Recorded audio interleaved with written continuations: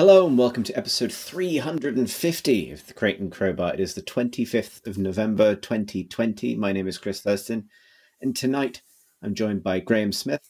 Hello. And Alex Wiltshire. Hello. Hello. I'm glad you did Graham first because I was just taking a little mouthful of port. Incredible. At the stupid time, at the very stupid time. I just ate an entire very small tiramisu very quickly. and I don't know. So I don't know if this is connected to the little tiramisu, but I am having the weirdest deja vu. Like, this isn't a bit like something about eating a tiramisu and being ready to talk about a Destiny expansion is just sort of like echoed to me through time. I think I'm having a bit of an out of body experience. Hang on. Sorry. Well, you've had 6 years of Destiny, I think. 6? Something Yeah. Like that. Yeah, and right. You've had a lot of tiramisu, so, you know. I do love tiramisu. The time pudding. Which is all but a Destiny plot arc. No, seriously, do you ever have that kind of deja vu so weird where it's like so strong where it's like a memory, like a fake memory? Is it the sort of one where you can actually project ahead and you do have a little bit, just more than just a sense of what's going to happen next? Sort of, but like my memory is of like recording a podcast with you and Graham, which is an unusual mix of people because it's not a combo that would have existed previously at a time where we've recorded an absurd number of podcasts and I'm still playing Destiny and Destiny is blue now. And all of those things are true. So maybe I have been sent back in time. In order to say, I'm sorry for derailing this so soon. That was a very good tiramisu. How are you? I need to know about the tiramisu though. Why is it small? Was it a small portion? Oh, it was just selected from a larger one, or was it a very small packet? No, when you're in Sainsbury's and they have those bits at the end of the aisle that are angled towards you based on the idea that when you get past the milk, you will be a little sad. And you're quite likely to buy 2 little tiramisus for £1. I was caught by that yesterday. It caught me at the right moment in my life where I was like, I did just come in for milk, bread, eggs, and beans. But I will buy these little tiramisus. Treat myself. Tiramisu track. Yeah, exactly. And so I did. And I had one yesterday and I had one now. And I've also travelled in time recently. But like I say, how are you? Very well. I'm pretty good. I just had a Chinese. I had some sweet and sour pork balls. They didn't transport me through time, though. So now I feel like I'm going to go on Just Eat and leave them a bad review. Non-transcendent. It's the last. Instead, it was just like the last pork ball I had was quite fatty, and so I just had that sensation of swallowing something that felt as if it had been coughed up from my own throat beforehand. Grim. I've still got the impression of it on my tongue now. Which is like deja vu. I feel like we've described some kind of divine spectrum here, from transcendent supermarket pudding to the memory which comes from the future to the kind of terrestrial memory of a pork ball that will linger even as it emanates from the past. Makes you think, doesn't it? Yeah, I was just thinking about the concept of food emanating from the past and how often that happens. I will try and stifle any emanations from the food in my belly, so as not to make editing any harder for Marsh than it normally would be. This is how we do a podcast, isn't it? It's been a few weeks for me, I think this is how it take a break of that long. Yeah, okay. Well, speaking of blasts from the past, which is what we're trying to avoid desperately in this case. There's been the Golden Joystick Awards again. There's some winners to discuss. If you'd like to join me, big winners, yeah. The Golden Joystick Awards being the annual public voted game awards that I have a personal connection to because I was the editorial director for it for a couple of years, and also I think I've done every single thing you can do at the Golden Joysticks, including be nominated for one. So I'm well positioned to say that it's definitely a list. You didn't have to write any jokes. How did they do it this year? I didn't watch it. I think it was entirely remote because there's no Bloomsbury Ballroom to go to. So it was all kind of like skits from home sort of thing, like people doing individual little videos and things. Shamefully, despite wishing everybody involved in the production of that show very well, because I've worked with them all, I don't know because I didn't watch it this year. I forgot it was happening. In fact, but it did happen. Don't want to lower the enthusiasm level too much. And who won? The public has voted. Who won? And who did they vote for? They voted for The Last of Us 2 that won. Hey, I bought that just yesterday. I started playing it just yesterday. How are you finding it? I think that I bought it at precisely the right time, not only because it was 42% off in the Sony Black Friday sale, but also because I don't have any skin in its game. And so I can actually just unironically just enjoy. Well, I don't know. Enjoy is the wrong word, and it's always been the wrong word around that game, but I've just appreciated it, just its beauty and its attention to detail and stuff without the stuff that was swirling around it around launch about kind of crunchy things and themey things and that sort of thing.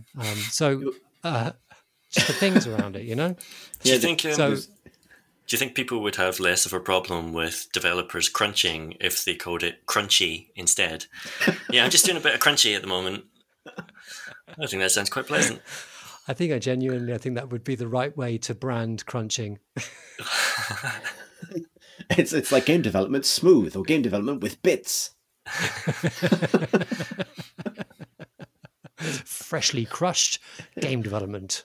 It won many awards, it looks like. So, I mean, the thing people always forget when they're upset at the list or arguing about the golden joysticks is that it is a public vote. The editorial layer comes in at the shortlisting stage, and so there may be things you could squabble about there. But every year there's something people look at and go, "What? Why did you choose that?" And the point is that no one did; the public did, and so it's a good litmus for how far your own expectations are from those of the public. But there's some results in here that seem pretty kind of dead on. Fall Guys won best multiplayer game, which is Fall Guys' player population's dropped off a cliff, but it did capture the public kind of mind in that way. Who won the sort of indie prize, the indie bits? Hades, which this is one of those things where it's Supergiant indie, I guess, big indie, but they've hit big indie. It's big indie, but also like it's a good example of like that's a very popular game, so it's in that category, probably going to sweep it. What else? There's some slightly weird results. The PC game of the year was Death Stranding. Okay. Yeah. And obviously the mechanism there is that that's a game that's also like people are clicking through the lists and they're voting in each category, and that is a game that's going to mean something to slightly more players because it's also a PlayStation game. So you're going to get all of the PlayStation people voting for it. So that's I don't know what an indie game is, but I like Death Stranding. Or I like Hades, right? Because it's just it's a good, interesting measure of like what's in the public, maybe mind. Yeah, maybe we just shouldn't ask the public what they think, though, because maybe it is too shaped by marketing budgets above almost anything else. Because that is a fairly good indicator of how many people have played a game and perhaps how large of a community they have to point towards that online voting form. Yeah, that's part of it. There's also just a kind of mind share, which is the word I was looking for. It's a good measure of like what things, what things sort of what's in brains. What's in brains, but also there's a sense of like, Alex, you're talking about playing The Last of Us after the discourse has died down, but like which discourses didn't die down this year? Let's check. because, which things people still talk about, like Animal Crossing, for example, showing up at the awards, because even though no one's really talking about it anymore, it's definitely going to be one of those games that comes to define this year for people. And I don't think that's wholly Nintendo's marketing. It's also the kind of unique position it was in, given when it was released and what was going on. Yeah. All the rest of that. Well, I think it's weird because I think that the discourse is also dislocated from what, that kind of mainstream vote that goes into the joysticks as well. I think I'm trying to, as you were talking there, I was just trying to remember, there's a game that I think that, I'm not going to remember what the game is, but I was really surprised about the popularity of a game that used to be popular and then people stopped seeming to talk about it, but it's still really, really popular. Unfortunately, I don't remember what this game is. So this incredibly useful insight has been rendered utterly impotent. We could all just imagine that game. Let's have a think. It's Call of Duty. Winner of esports game of the year. Oh, okay. That's a classic example of people may not be voting in the spirit of the category there. They might be voting for the game they play. I just like it. I like COD, so yeah. Let's call it now. Let's say next year's board swept by Cyberpunk. Yep. It will win every category it's in, basically. Yeah. And it'll be in most of the categories as well, because it somehow ended up being all the games at once. Yeah. Be interesting to see how that pans out. Let's have a little vote of our own, because I've got the nominees for the best PC game here. So Death Stranding was the winner. And then the other games it was up against were Half-Life Alyx, Valorant, Crusader Kings 3, The Walking Dead Saints and Sinners, Hades, Microsoft Flight Simulator, and Paradise Killer. So of those games, which would you vote for, Alex?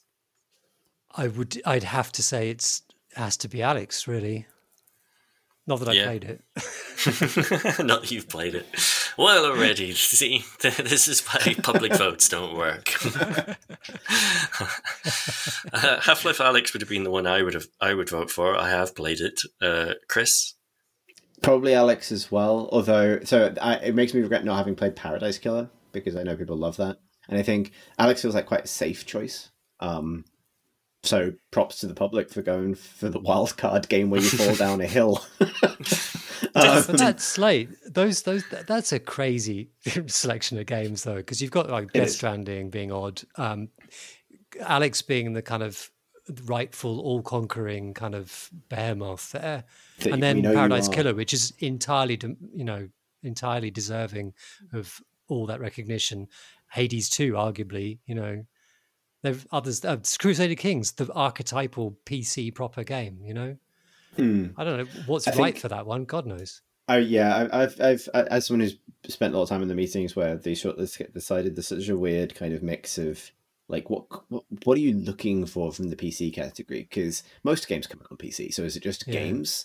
Is it just bonus game of the year? Sorry, Nintendo edition. Or is it something else? I think they're. I think Alyx is probably the obvious choice for that reason, because it's the one that's like meaningfully exclusive in some way. Crusader Kings would probably also be in that bucket, but yeah. What is a category? What is a list? What is the point? It's funny. I was just thinking, because like the PC category is much more like the console categories are much less contentious, weirdly, because despite them also having almost all the games within them, you can, I don't know. PC just seems to the values around PC are so strong and yet divergent. Is PC about incredibly deep, complex games? Is it about incredibly forward-thinking, technically, technically amazing games? Is it about the most crowd-pleasing games? Is it about pure indie games? What is it? I don't know. I think every now and then, I remember the year that Subnautica won PC Game of the Year. That felt like a really good marriage of game and category.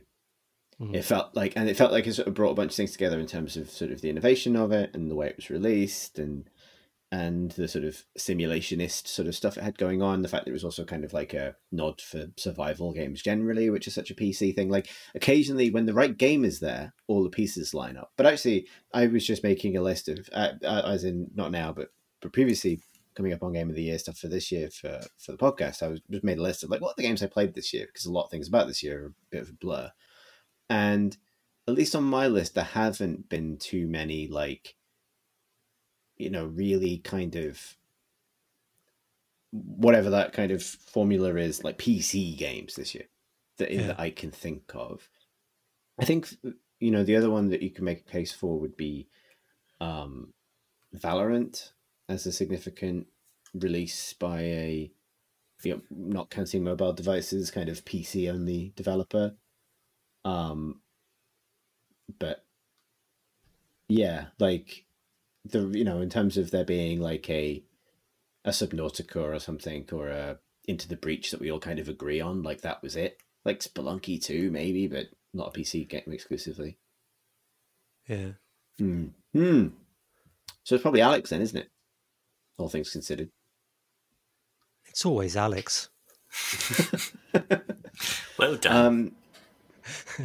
Thanks. So, well done, Alex. I'm glad that we don't have to let that joke die. Because, yeah. So, a game that the discourse has faded on, but did pick up one award, or one of the actors in it certainly did, is Marvel's Avengers. Which is the news here is simply that a sort of earnings call, or a financial results Q&A, or whatever that is known as, by Square Enix, kind of recorded a loss and pinned the gaming section of that basically on the cost of Avengers plus its failure to recoup that cost.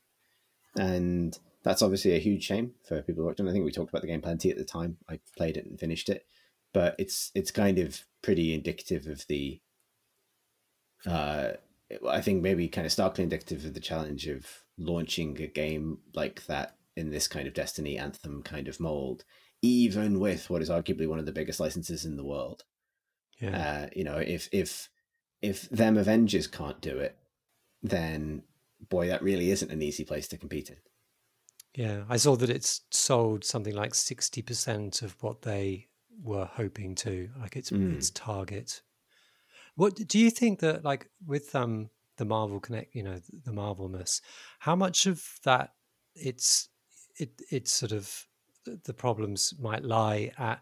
Because I remember when it was shown at E3 or whatever, and the criticism around it were that the characters didn't look right, that the cutscene, they looked terrible in cutscenes and wooden and whatever. How much do you think that the expectations drawn by it being that big property might be at the heart of why it's not done so well? Or is it simply the game? So my answer to this would be, well, Funko Pops exist. So you can't, and I apologize if anyone listening is a big Funko Pop person, so I don't mean to dunk on it or yuck your yum that spectacularly, but like you can just put you can just put, well, Funko Pops exist. Ready Player 2 just came out. The point is, you can write the word The Matrix on any old shit and someone will buy it. So, the value of that IP is not the faithful recreation of Robert Downey Jr.'s face. It's the fact that people will see it and go, I like this. I will buy this. I don't even know what it is yet, but it's got the word I like on it and the symbol I like on it. Like, I can't imagine it. Like, I think there's something that fans will pick over in the depiction of those characters. And I think actually the fans ended up coming around on it because of its depiction of that universe and the fact that it, pushed some much more sort of fan favorite characters, particularly Ms. Marvel, to the front of the game. However, like, I can only imagine that the Marvel name would serve as a huge boost just for mainstream audiences, right? Like, that is a huge signal to parents that this is a game your child might like, for example, in a way that anything else wouldn't be. So I can't imagine it hurt them, certainly. Yeah. No matter how wooden their Captain America might be. I don't know. Am I wrong about that? I just don't know because I've not played it. So I just I just wondered that, and I see. I think that they're about to launch their release The their first. first post-launch character, which seems quite a long time for this kind of Yeah. game. But was Yeah. that because they've gone back to retool, or did they originally decide aim to get that out earlier? It I'm was asking delayed. you a bunch of questions. It's well, I mean, as the Square Enix spokesperson present, it was delayed. I remember it was delayed. I don't know why, and I think but I would say that's probably one of the reasons that probably contributes a bit, because actually I think it's a bit of a weird game. I like the single player, and there's things to like about it, but it is sort of, it's weird necessarily to have what is explicitly basically a little MMO or Fantasy Star or Destiny style kind of, persistent progression game built around characters that you can't really alter very much. It's not unusual. Like, that's, how a lot of these games work, where like there's the Warframe model where sort of expanding your roster of available playstyles is kind of the heart of the game. But that requires like quite a lot of constant support. And by the time people get to the end of the single player, they haven't fleshed out roster. Like, I got to that point and felt no need to kind of hone my characters any further than they were. I probably would have kept kind of plugging away at it if there had been 2 new characters to unlock in week 2, Like, it feels like it needs quite aggressive support to keep people's interest, because I don't think there's that much else to do in it or to pursue. So that could be part of it. And I don't know, I mean, that only affects retention, so it's not necessarily going to stop it from selling enough. I think that might be a separate issue, but I think it would also certainly, it keeps the fact that people aren't returning to it to talk about the new characters means that it's out of the public eye, right? Like, no one's talking about it because nothing's changed or happened. Whereas if we'd had, it's been out for 2 months now, if we'd had 6 new characters by now, you would have at least seen a news story about it every couple of weeks. Yeah. That hard to do, though. It doesn't feel that different to me to all the MMOs that came out in the wake of World of Warcraft and thought, oh, we want to do what World of Warcraft does. Imagine if we did that, but with a massive film or television license attached to it. Mm. And I don't think that ever really worked even once, because I don't know, like, MMOs just turned out to be a much more niche genre than they appeared, based on the success of World of Warcraft. And I sort of feel like it's the same with this games as a service model. Like, specifically when I think about Marvel films, they are family experiences. And what that means is the reason they make so much money is that you don't go on your own. You go with your 2 kids and your partner and your dad. Like, it's like 3 generations of people will go see those films together, and kids as young as 5, 6, 7 will be going to see those films and maybe go see them multiple times, and their parents like them as well, and their grandparents like them as well. Not all of those people are going to play a games as a service looter shooter thing. Right. And, you could basically just targeting the dad in that situation, except that the dad is probably time poor to the point where they don't want to play something that feels like a seemingly endless kind of play with your mates kind of experience. Like, probably at that point in their life, they're playing Call of Duty for the 6-hour campaign and occasional nostalgic 11 p.m. sit PlayStations with old friends sort of thing. Like, getting them to buy in to a new game, which feels like a big, sort of hard to define thing, which isn't for anyone else in the family. Like, I feel like if you're that person in that situation that really likes the Marvel films, you own the Funko Pops, you go see the movies, probably you're more likely to buy one of the Lego Marvel games, because your kids are going to be able to play it. You might play it a little bit with them. It becomes that kind of family experience. It's more accessible and finite, and you understand what it is and where the edges of it are.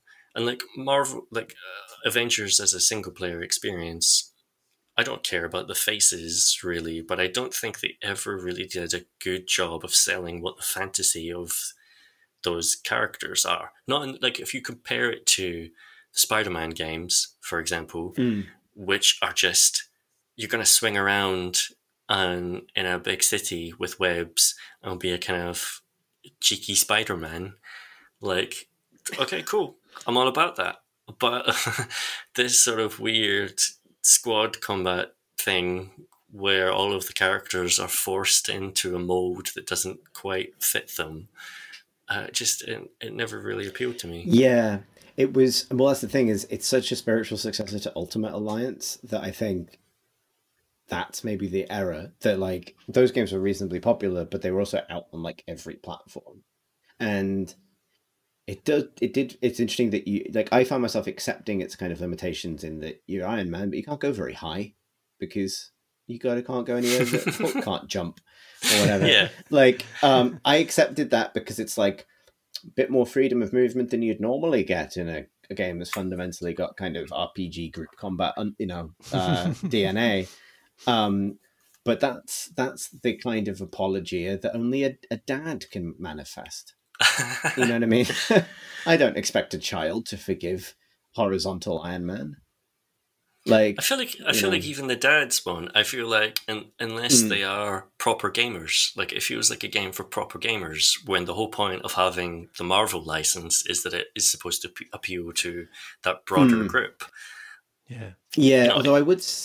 Yeah, maybe you're right, but I would say that the other thing is, like, obviously it hasn't recouped its cost, not because of a retention issue, but because of just lack of sales. And I do wonder if, like, maybe their projections were too high, but, like, I would still assume that, like, something like this slapped on the side of a bus would just do well. Anyway. But as soon as anyone looks into it, it's like, oh, it's an online game, but I don't really have anyone to play with. And, like, will the kids be able to play it? Oh, that sounds like a lot to set up. And, I don't know. Yeah, maybe you're right. I wonder if also there maybe is something to do with like very late. It did seem to get squashed in the gears between two console generations as well. Like it ran badly on PS4, and I wonder to what extent that might have affected it. Maybe a bit of apathy because of where it sat in the generation. I don't know. I think like you forgive it because you acknowledged it as a kind of squad-based RPG thing, whereas I think if you were a regular person around your mate's house watching them play it, you would be like, why aren't you flying away as Iron Man? And then think it was a bit dumb when your friend explained, he can't fly that high. And when you would want to see the Hulk and have them like smash through buildings and leap about like a big angry do toddler. a big jump. Yeah. And then it's like, I just got shot by some men with guns because I haven't upgraded my chest cavity yet by getting lots of spare rib cages. And then I think at that point, unless you're really invested in that kind of game, then you just go, okay, cool. Well, that doesn't sound like it's for me. I find myself like, I kind of agree, but also I feel like you're describing that like the middle of like the experiential games awareness bell curve where you can see those problems. Because I think a lot of people would just see that's very flashy and kind of spectacular looking. It does look good. And it's got that Thor in it. You know what I mean? So I don't know. Basically, I just don't feel like I know. If you didn't buy Avengers, please write in and tell us why.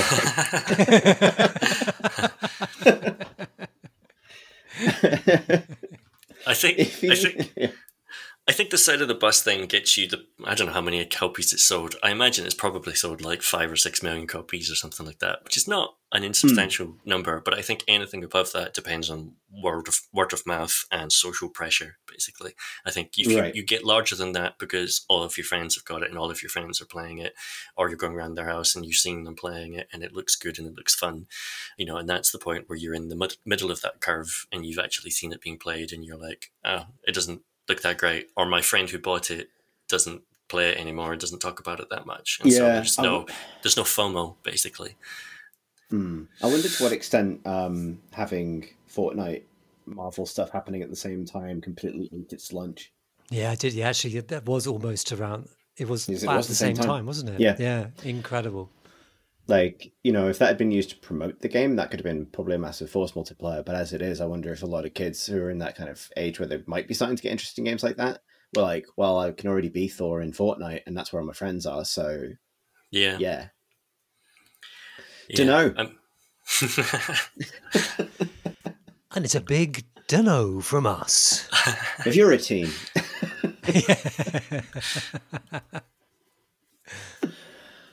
Good. With the other Square Enix news, wow, we got a lot of mileage out of these three news stories we found that weren't about sales.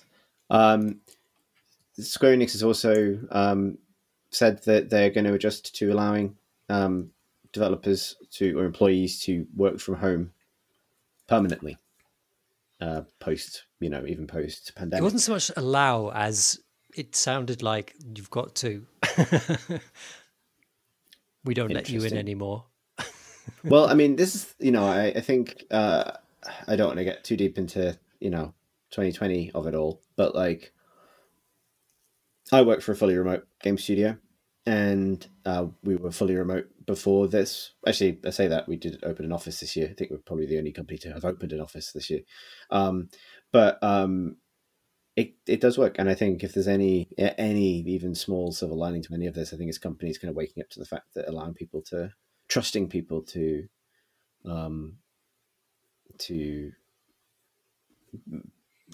manage their relationship with the work at their own time and not be kind of forced into a commute or an office can be a good thing. I don't really want to take a big dump on it, but I think that changes when it's a big company.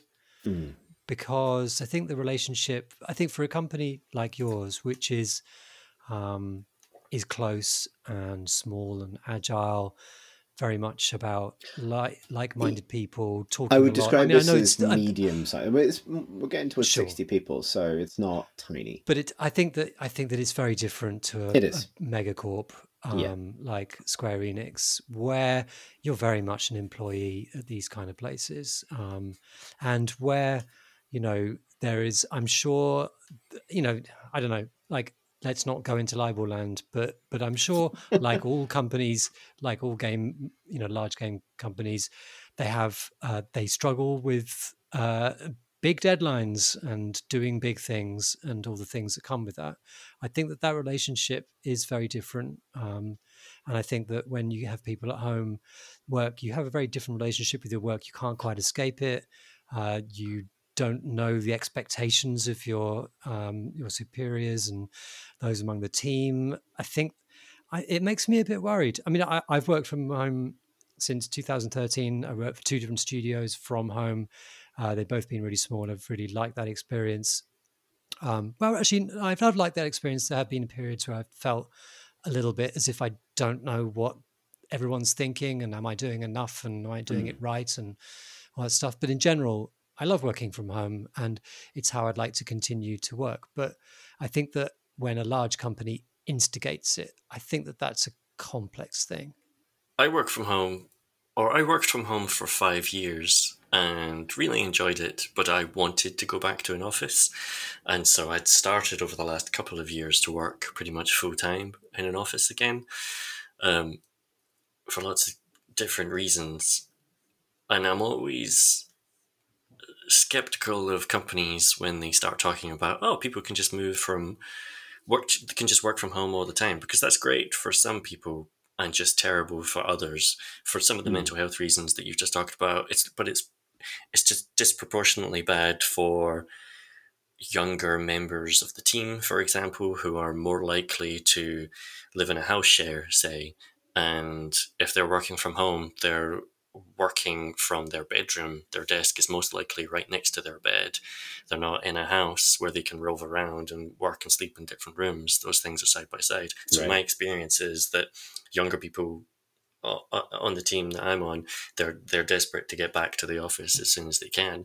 And if companies are going to permanently close their offices, they're going to save a bunch of money. Where's that money going to go? Is that just more profit for shareholders or owners of the business? Or does that money then get diverted to provide for people who are now working from home? And I felt some effect of this because me and my partner were both working in offices full time, and we were planning on moving house, and so we were going to move to a house that had 2 bedrooms in it. When the pandemic hit, that plan had to change because we were working from home. We had to move to a house that's got 3 bedrooms in it. We are consequently paying about £250 to £300 more in rent every month than we would have done. Now, obviously, that's a situation caused by the pandemic, which is extraordinary circumstances. But if offices were just to close completely and we were forced into a position where we have to work from home, then we're paying more in rent, basically, to not go insane in that situation. Yeah. What are employers doing to help with that sort of stuff? Yeah. Because I strongly suspect salaries aren't going to go up to compensate. Yeah, I completely cop to, I guess, some maybe misplaced optimism there that, like, I think managed well, and if you appropriately reward people and reinvest in people, it can be a really freeing thing to get rid of the travel requirement, allow people to create the working environments for themselves where they feel comfortable. And I think it encourages, you have, in order to make it work, you have to have trust in people. Like I'm someone who, like, I have hated every open plan office I've ever worked in. Like, I'm quite a private person. I can't stand sort of those, you know, we've all worked in them. We've worked in the same one. Like, I hate that way of structuring people's working lives and the lack of kind of privacy that it affords people. I'll always prefer to be able to go and sit in my own space to work on something, particularly something creative. And the lack of trust that I think is communicated by most office environments is something that I really don't enjoy. However, I also understand the flip side to that, which is the social element and the collective side of it. So I suppose what I'm saying is, if done well, I think it can be a really important option to give people to allow them to account for personal comfort. But I do agree that if not, it can also be a cost-cutting measure that doesn't necessarily reinvest in the people actually doing the work. Yeah, I think you also think about it or look at it as like an evolution that is going to stick, and it's going to be a bit difficult, and there are going to be some mistakes made. Hopefully, we'll learn from them, and actually, could be the start of a completely new way of actually living, which is actually, I think that I am positive for, as a project. Should we talk about games that we play while we're at home? Yeah. We touched on it already, but should we talk about?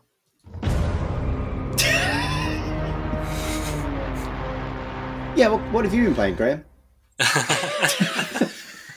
No, you're talking about Destiny. Actually, no. Let's talk about what Graham's been playing. Really? Yeah. Okay, Graham, go ahead. All right. Come on, Graham. That's not the noise that my game makes. I haven't played Destiny enough, but I'm assuming from your comments that it's a Destiny noise. It's the Destiny wow. The Destiny wow. There's time for the Destiny wow. We can't make takes happen just by playing the wow loud enough. Don't make us, Graham, say the name of your game. Go on, have a go. I've forgotten it. Strange Brigade. Phantom Menace. Phantom Doctrine. Nope. Here. You can. Phantom Squad. Phantom Brigade. Oh, so close. It should be called Ghost Squad. That would be a better name. Because yes, I do keep calling it the wrong thing.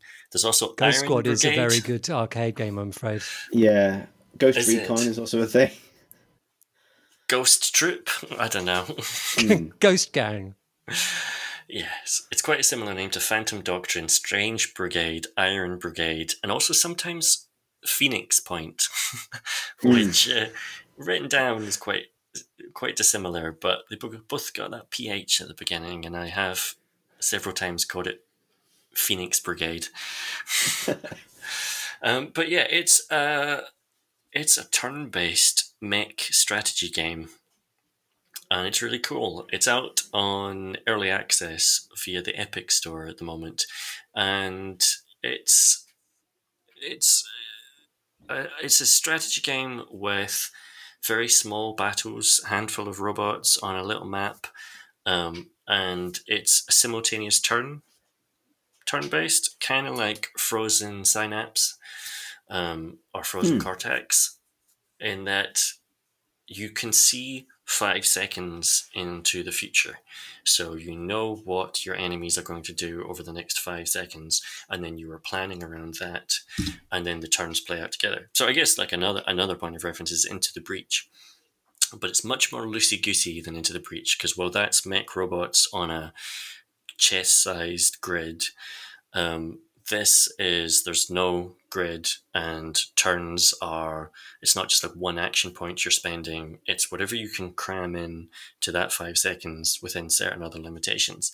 The limitation mainly being the heat of your robots, because I was playing it for a couple of hours and I was enjoying it, but I kept having this problem where during a combat turn, my robots would explode, and I would think, I wish you could replay a turn because I missed some sort of projectile hitting that robot when I was watching the 5 seconds play out after my move, so I don't know what it was that actually hit them. Turned out their arms and legs were flying off because they were overheating, because you have this kind of timeline, which is the 5 seconds that's going to happen, and you position moves on that timeline. You say you're going to move here, you're going to wait there, hold up a shield in this direction at this point in the timeline, you're going to shoot in that direction at this point in the timeline. Each of those activities raise your heat level. And so I was just thinking, well, why wouldn't you just be shooting all the time? It's just like I can fire off like 6 shots within those 5 seconds. This game's kind of easy, but that's fine. And then sometimes my robots explode, and I don't know why. Turns out, yeah, they were just overheating. And when I worked that out, everything else in the game kind of clicked into place, because instead of it being kind of nice strategy game with a little bit of a gimmick, that being able to see 5 seconds into the future, but having to use your moves efficiently within those 5 seconds, feels really satisfying, because it's not just about shoot all the time. It's about keeping within an optimal distance of the enemy robots and tanks that you're fighting against, so that your guns are maximally effective when you do decide to raise your heat level by taking shots against them. And you can do that really well because you can see where they're going to move. And like the robots, they're about the height of a 4-story building, pretty big. And so it's the buildings are your cover within these little scenes. Like, I should talk about there's a meta layer above all this, which is like a dynamic campaign map, where you've got all these different territories that you are trying to capture back from. There was an intro cutscene. I wasn't paying close attention. There has been some sort of dictatorship has taken over this country and is putting people in prisons and camps, and has various unkind totalitarian rules. Like they're super vague about it. They're super vague about it. There's like a cutscene at the start where they're like dragging women from cars and separating them from their children for reasons that it doesn't really go into. Fascism, And so, but in a kind of general sense. Yeah. Send in the robots. Yeah. And so like you've got a little troop of robots and you're fighting back to take this terrain, and there's squads that patrol around, and you can ambush the squads, or you can go after particular villages or forts. And if you raise the hope level within a certain area, it is liberated, which basically means you've captured enough forts or whatever else, or defeated enough enemy soldiers within that zone that it flips to your side. And there's all this kind of resource stuff that you're managing. But the robots themselves are about the height of a 4-story building, and you're hiding behind those buildings, and it becomes about flanking and taking routes around and using the space, because those buildings are going to get destroyed. You can take damage if you collide with certain things in the scenery, or you can volunteer to take that damage to smash through some scenery, to take a shortcut. And it's about controlling the space, basically, by being able to predict those next 5 seconds ahead. And it's quite clunky in early access. It's particularly around, like, it has a tutorial, but it didn't explain this heat mechanic in any way. Or if it did did it so briefly that I did not notice or learn anything from it. I'm pretty sure it just wasn't mentioned, which is why it took me another 2 hours to work out. And there's lots of other like fiddly things with the UI and icons that have no tooltips, and it doesn't explain what they do and that sort of stuff. So, for example, at the moment, well, I had one mission, for example, which the second mission I played, your robots get damaged, you need to repair them. It doesn't tell you that you have to repair them. If you come across an encounter, you have the choice of whether to engage and fight in that battle, or you can walk away and maybe come back to it later. And it has like a confirmation thing. Are you sure you want to engage now? That thing does not say at any point, are you sure you want to engage now? Half of your robots are broken, you moron, go fix them. And so I just, like, in my second battle, entered into a fight where my robots were already half destroyed and sort of useless because I didn't know I had to repair them, and I didn't know how to repair them in between. There's also, like, I built a new robot at one point because one of mine got destroyed, so I built a new one to replace it using scavenged parts and other resources I'd got from winning previous fights. That's like really cool, being able to customize your robot and choose what arm you want to put on it and what gun and what shield and different liveries and that sort of stuff that you can paint them with. I'm really into that stuff because I like mechs and fiction around mechs. That's cool. But it didn't by default select that mech for deployment, and I didn't notice that there was a little icon next to that robot on the mission screen that was like unticked, basically.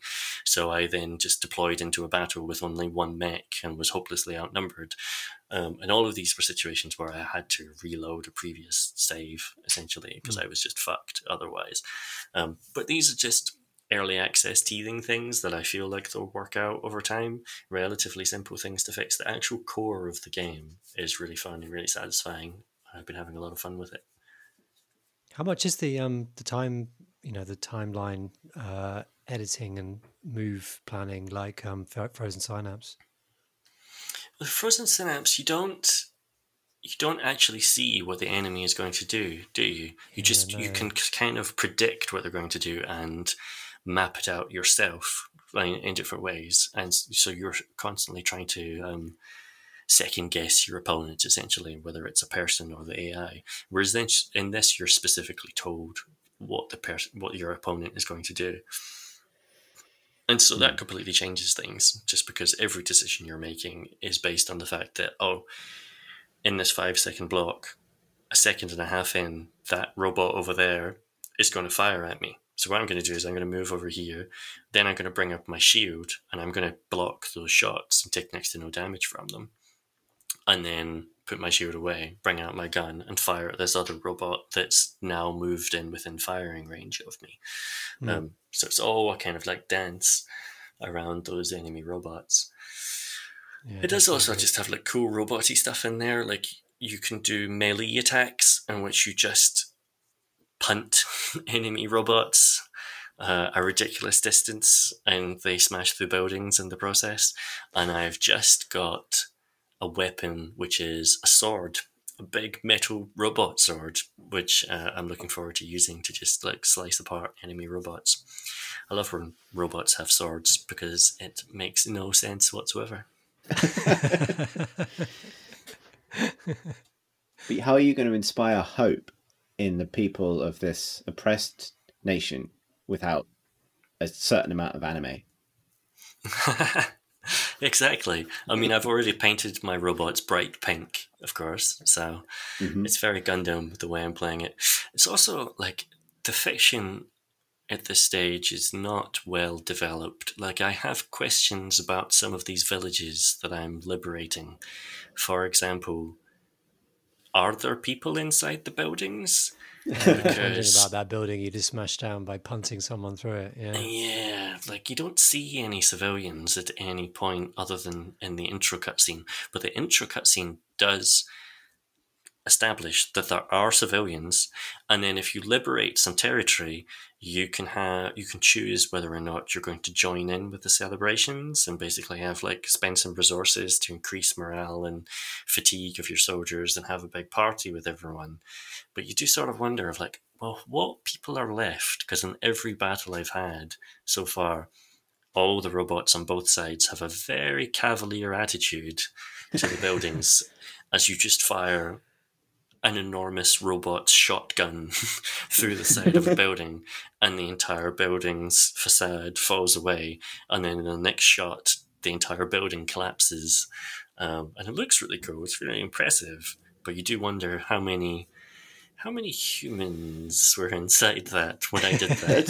It's the great lie of it is just that, it's all set at the model village down the road, isn't it? The robots are just child-sized, if anything. Well, this is a great. You mentioned Gundam, so I got to talk about Gundam now. But there's a Gundam TV series which is sort of like partly Pokemon inspired in that it's set on Earth and it's about children having battles with toy robot versions of the giant robots from the other Gundam series. And they can design them themselves, and they are little model sized and have those battles. And it's like exactly. It's a commentary on the horrors of war, because like these children are playing with these horrible murder bots that in the other series teenagers are hacking off their arms so they can control more efficiently and stuff like that. Anyway, time to buy a Gundam. Good. It's sort of from the screenshots that I've seen, it is set in like a kind of model town looking, kind of green, surprisingly kind of green fields. Yeah, quite colourful. So setting, quite suburban, right? Like it's not. Because I think sometimes from the description it makes it sound more like it's kind of industrial sci-fi thing, but it's really not. It's very much like there are Gundam, but they're in a village from the near future Sims. Yeah, or it kind of has the vibe of, I think of it as being Midwest America. It's American farmland where there are towns, but in between there's just a lot of empty, flat terrain, essentially. And those are often the kinds of parts of America where you do get military bases and stuff like that. So it makes sense that there's this kind of mixture of farmland, military bases, and small, square towns. I thought you were going to say it makes sense that that's where you'd get Gundam. You got to build them somewhere. Next to your nuclear silos. Yeah, right. Yeah, I guess that does make a sort of sense. But it's a very different approach to Into the Breach, which has like similar sort of vibes in its grassy terrain and stuff like that, and similar predicting enemy movements and then reacting to it in your turns. But that's a game which is entirely about saving the buildings. Like nothing else matters. Your own units don't even really matter. You're just trying to protect enough of these little skyscrapers on each grid in order to win. Whereas this, it's just, no, just smash the buildings to bits. Whatever's inside it, who cares? Like chocolate eggs, whacked apart. I was wondering whether the fact that it shows you what's going to happen next, whether, because like mech games are famously very, very complicated. Like, weapons have different ranges and they have many of them, and there's heat mechanics and all that kind of thing. Whether you kind of need to be able to see what the next ensuing, the next 5 seconds are going to be. You couldn't do Frozen Synapse style unknown movement thing simply because, well, anything could bloody happen because these things are so complicated. It does have a strange relationship with that stuff, I feel like, because all that complexity is there. Like every piece of equipment you get in terms of your weapons and your robot arms have particular hull strengths, have weapon ranges, have firing rates, have how much temperature they add when you fire them, all this sort of stuff. And it's not a grid system, like I said. So like you can position yourself anywhere on this battlefield, and whether you are 100% behind this building or 98% behind this building, it's all simulating it physically when those enemy projectiles come in towards you. And then there is obviously some random chance in terms of like, how is the spread of your bullets, the bits that you can't control of the game, how is that going to go? And it does create a strange feeling because it's slowing down time into these 5 second chunks, and it's giving me a lot of information. And a lot of that information, and maybe this will change as I play it more, but I still don't know what to do with it. I don't know how to appraise it. And like initially, it was just sort of overwhelming. Once I worked out the heat mechanic, it sort of switched from being overwhelming to, oh, all this information just doesn't seem to matter. It doesn't make a difference. It's not about those fiddly details. It's about the broad strokes of flanking and shooting big robots in the back. But once I work that out, it then becomes a question of, well, why is all that detail there then? Why is all that information there? Is it just there to serve the big robot fantasy for the people that like the big robots? Because, well, on that level, it does actually kind of work. Like, I appreciate that I can customize my mechs and that the menu screen is my giant mobile base, the back of it sliding open and a robot coming out on a stand and with a little scientist man next to it, like a kind of XCOM-ish sort of menu screen approach to the UI. I really like all that stuff, and I like that I can dive into the menus and tinker with stuff, even if I don't understand it. It's just nice psychologically that it's there. But at the same time, I wonder if it could be a much neater game if you switched it to just being a turn-based grid and simplified all that stuff and gave it loot tiers or whatever, where your different equipment was just color coded or something. I don't know. Yeah, it does feel like such a central part of that fantasy. Like BattleTech is the same thing, right? Like the gear side of it or the vehicle customization side of it. That I think if you swap it out, you do end up much closer to something like Into the Breach, where they are more like, you know, game pieces with rules attached. Not that they're not otherwise, but there is something in that kind of, you know, make-believe of pretend real machines, you know, that is quite important to that fantasy specifically. It's that sort of scale, I think. There's a spectrum there from Into the Breach on one end, I've forgotten his name, Phantom Brigade on the other end. I was like, Phantasm?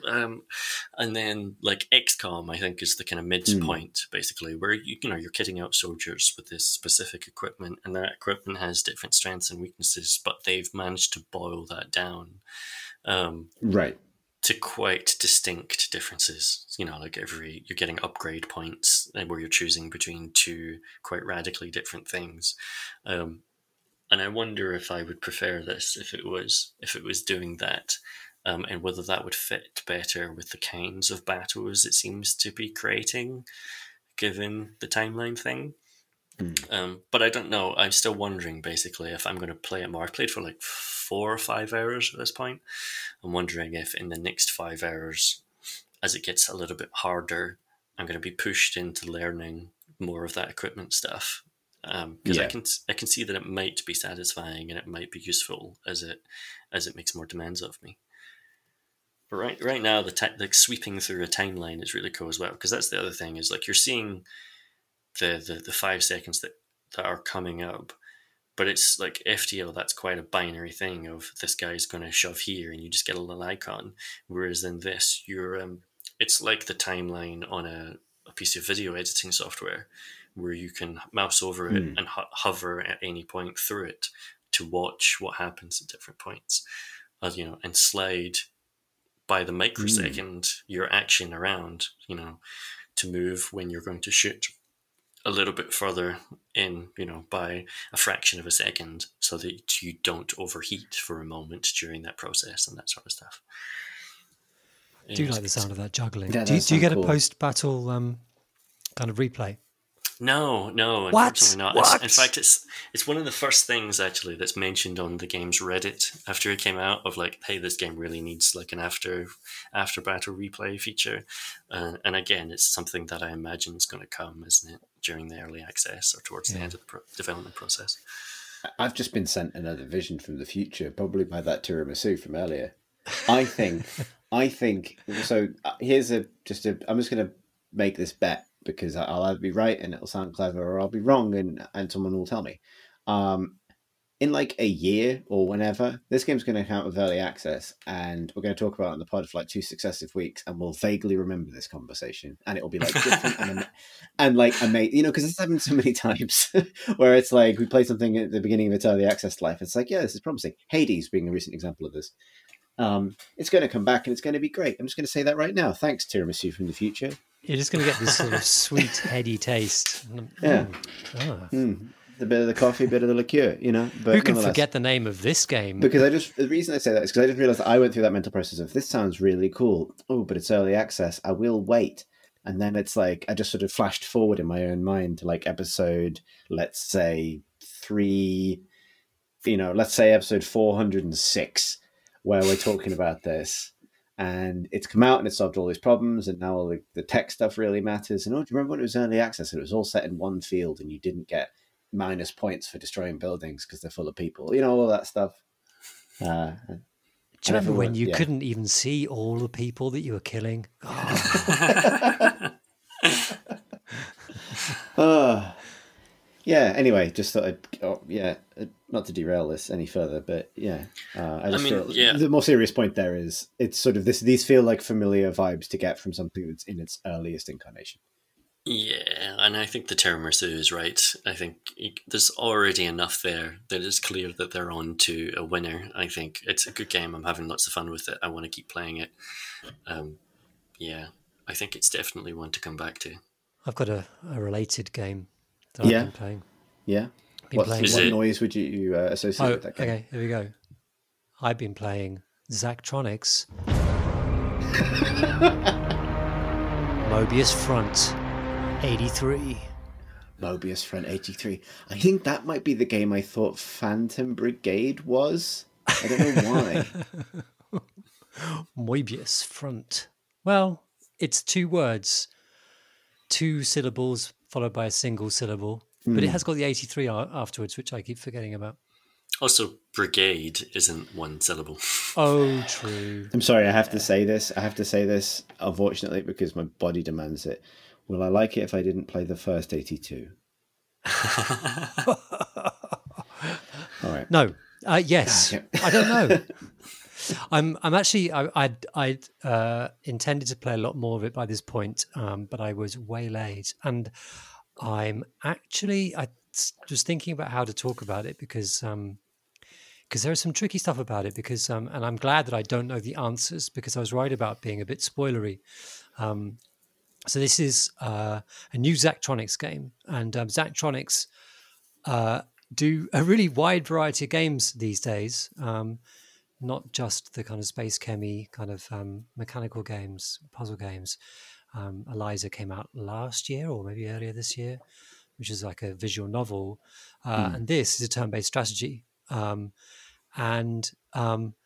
because it's Zachtronics, you kind of think that there's going to be something more to it, because when you start playing it, it is a completely...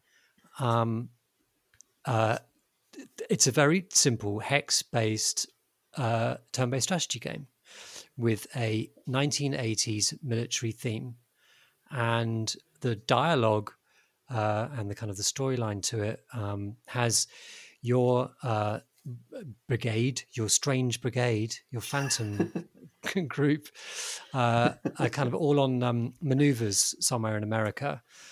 When you are suddenly attacked by mysterious forces who have very similar vehicles and troops to yours. And it's all played like the dialogue. One of the characters is called Nathan Trucks. And like all the characters are like archetypal kind of 80s sort of pulp military kind of characters. Like the menu music sounds like the Terminator music, that kind of synthy, heavy synthy, sort of dark synth heavy. Dark synth, yeah. Yeah. So like there's obviously something going on. This is Zachtronics. Like they are very smart and they know exactly what they're doing with their theming. There's going to be a whole load of shit going on here. And I'm really pleased to say I'm still certain that there's a lot more going on here, and I don't know what it is. And I'm pleased that I can say that, because that means I can talk about it freely without spoiling anything.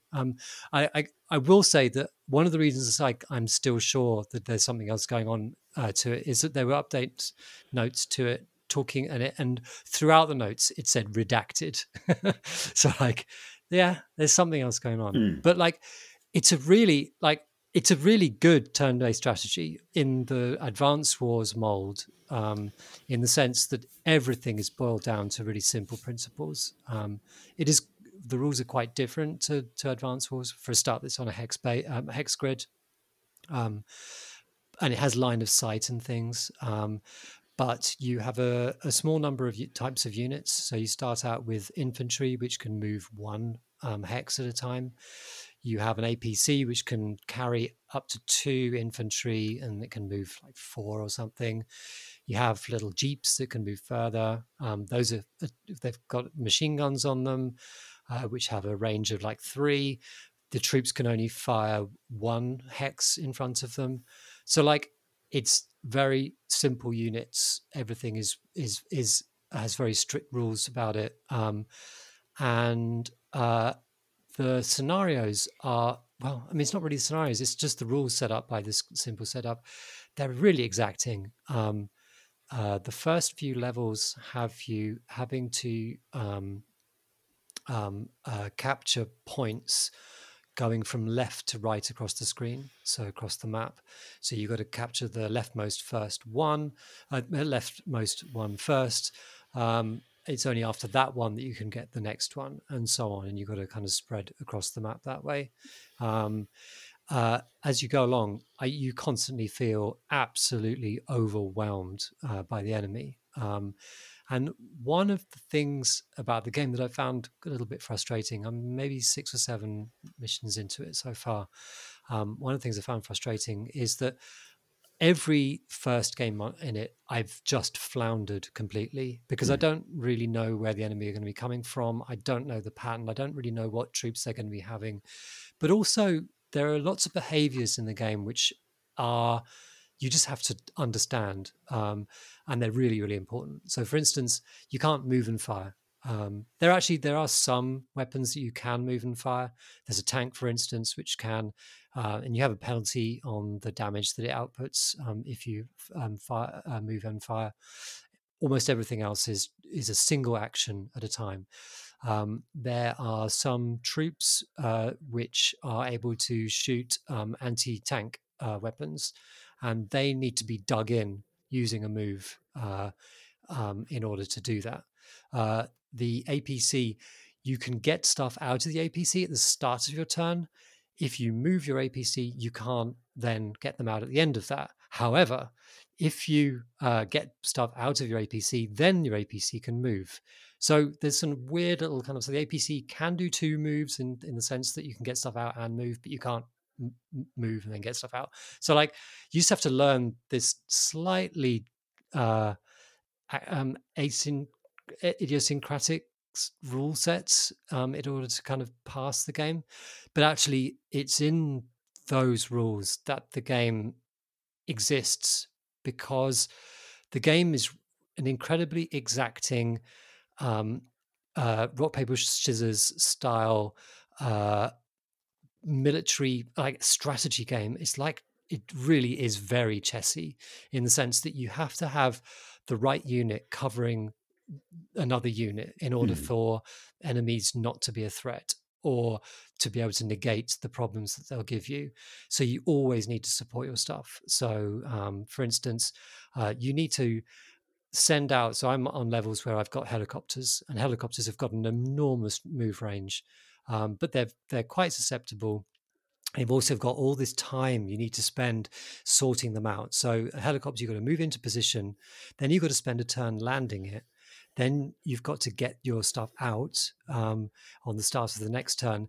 Those units then have to spend the next turn digging in order to provide your anti-tank cover, which means you need to commit to defending areas really early on. There's stuff about being in forests, like a tank can't. A tank which has a range more than 1 can't attack troops, even if it's in range, if they're in a forest. The tank has to be right up next to them in order to do so.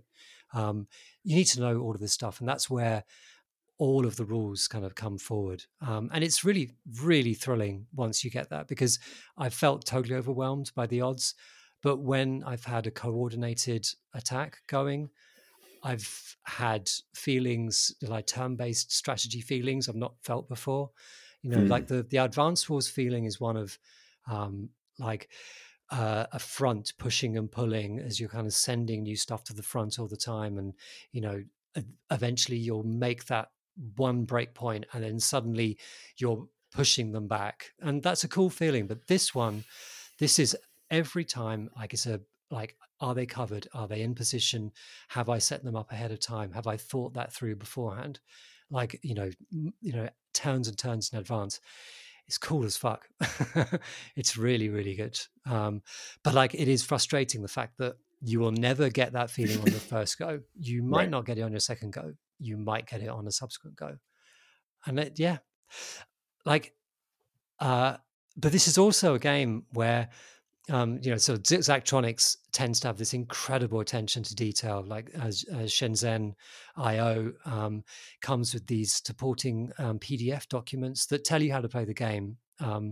But also they are really well observed technical documents, and they come as a PDF that you can view, on a computer alongside the game.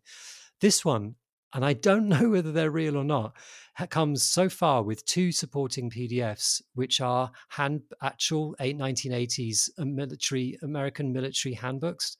One of them is 270 pages long, and it tells you how to go in, like dig foxholes, how to put, covering fire, how to deal with radiation burns. Like, it's the lot. If you want to survive, I've got a document for you, and the other thing is a document about use of anti-tank missile, like infantry-borne anti-tank missiles used during the Yom Kippur War. It's flavorful. I don't know what it's saying. I think, ultimately it's saying this is a serious game, and it really is a serious game. Like, this is serious strategy thinking you have to put into it.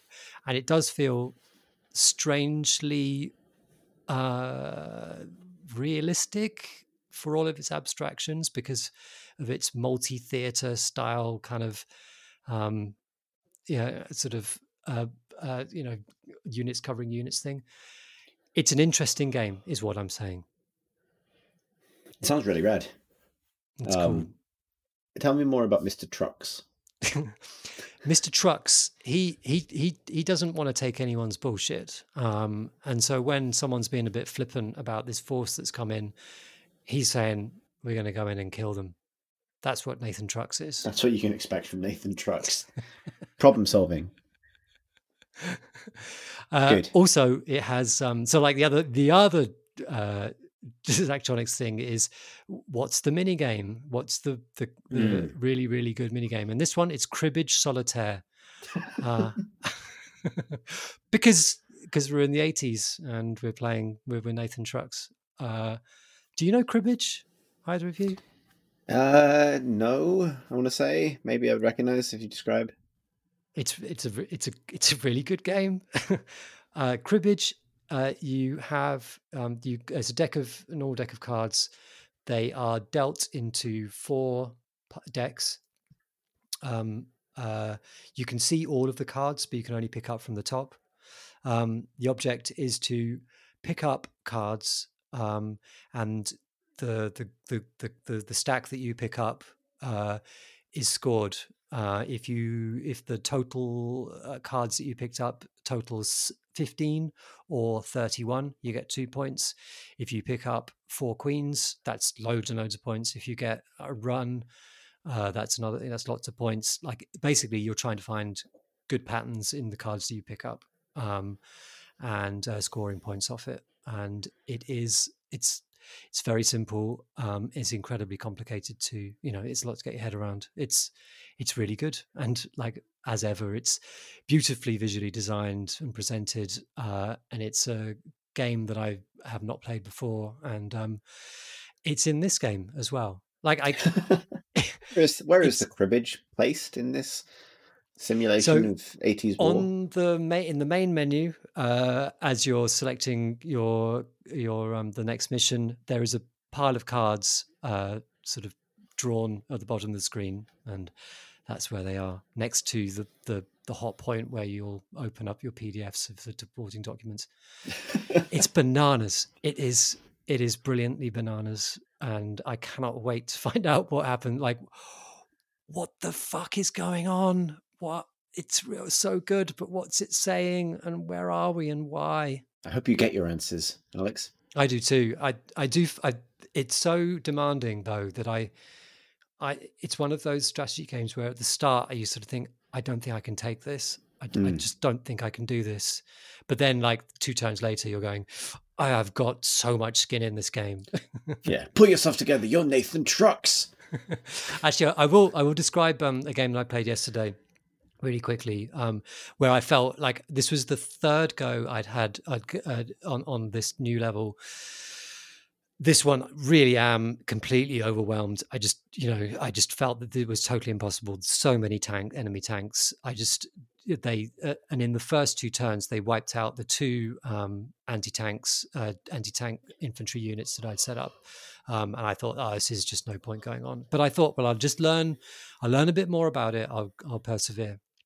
The object of this level is to destroy these anti-air rocket installations, which are on the very, very far it's like southeastern corner of the map. And I started way over to the west. So there's a lot of ground to cover.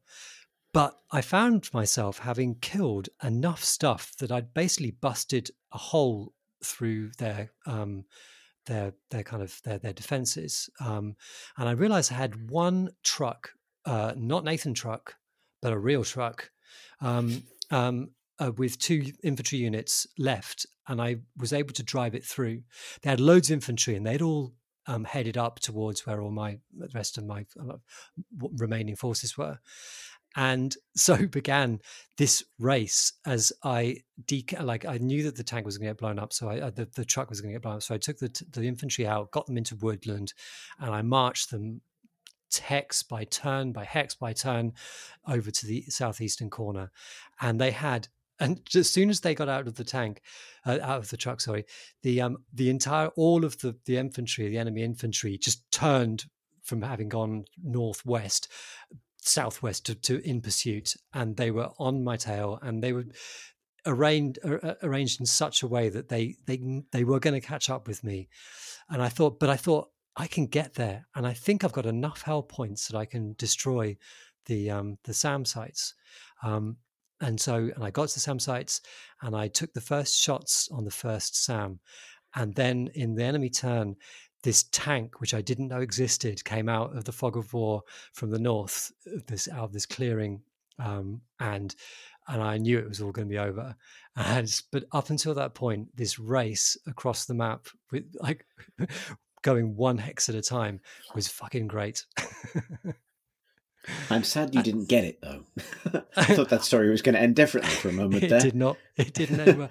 But the fact that I didn't know what the tank was there. If I had a heli left, I would be able to see it. Like, there's so many things to think about. Anyway, Moebius Front 83. Nice. It's a good game. Is that? You may have said already. Is that out or is it early access? As out. I don't think Zachtronics do. No, I didn't think they did, but I wasn't around. sure. Yeah, it's out. Nice. Maybe we can talk about it right now and have. Well, Chris. Yeah. What have you been playing? I've been playing, and I don't know if we preempted this too much. I've been playing Destiny. Is it Destiny 2 Beyond Light? Is what it's called. So yeah, Destiny just had its big expansion of the year. And I appreciate that, like, I think a subject like this is always going to be of kind of like mixed interest, because people who play Destiny will obviously have their opinions because they will have been playing it for 2 weeks at this point. People who don't play Destiny might not be that interested to hear about an expansion for an MMO they don't play. So I'll try and stick to the stuff that I think is of broader kind of interest generally. But I'm really enjoying it. I mean, I think I have to confess, range of games played has gone down the last couple of weeks as work stuff has amped up, but Destiny remains a big constant for me, to the point where I checked Steam before recording this, and I think I've played 47 hours of Destiny since the expansion came out. So I feel qualified to talk about it. And one thing I would say is that I am really, really enjoying that time. This feels like a reset. And I think, as we mentioned earlier in the year, this is the point where, as part of, I think, what was the original plan, Destiny 3 would have come out. And they made the decision that they weren't going to do that. They were going to stick with updating Destiny 2, which I think is probably the right decision. But it's nonetheless about the time where you'd expect a reset. And this does feel like that a little bit. It feels like a more substantial change to the status quo of the game than last year's expansion did, despite being approximately the same length, as at least in terms of the campaigns. But it's a much better campaign. Some good Bungie moments in it, by which I mean a moment where you turn around a corner and there's a space thing, and then some dropships come in. But like, they've been pulling that trick on me for close to 20 years, and I will not get tired of it. But also, like, I think they've gotten very comfortable with what story they're telling and how they're telling it now. And I think it's been quite a long journey for Destiny to get there. Like, in fits and starts, where it started very rough, as people will remember, and quite bare from a storytelling, but with great world design. There's something like, I think if you're going to get it one way round, it's better to have an underwritten game with art and design that suggests depth than it is to have a overwritten game with shit art, basically. And so, of all the ways, not, I mean, obviously, ideally, do the best of both worlds, but they're getting there. And then, starting the early years of Destiny, they started to have some really great science fiction writing tucked away, but it was tucked away, and started to find ways to bring that to the surface. And then Destiny 2 came along, and it did a decent job of trying to bring some of the story elements forward and tell a more character-driven story. But I think I would argue that it went too far in that direction, and it ended up there's a tone that is now really glaringly out of place if you play some of the older content that's still present in the game, where it's just bants o'clock 100% of the time. They leaned really hard into the tone and style of writing of, like, an Avengers movie, for example. It's all wisecracks all day, and like, there's some decent jokes, but there's some awful jokes. And I think I personally, I know that there's a reason for doing it that way, and I think it does open up the world to people. At the same time, I think something was lost of the kind of quiet dignity of the original space nonsense. Yeah. And so this expansion rolls around, and it is, I think, notable for one thing of being like, they've really started just answering questions in ways that are satisfying. And that's a really nice thing to get after a long period of time with this series. Like, I've been playing Destiny since day one of the first game, and been invested in it for a long time, because it really doesn't take very much to get me to invest in anything, really. It's one of my things. You show me a spaceship, I'm already on board.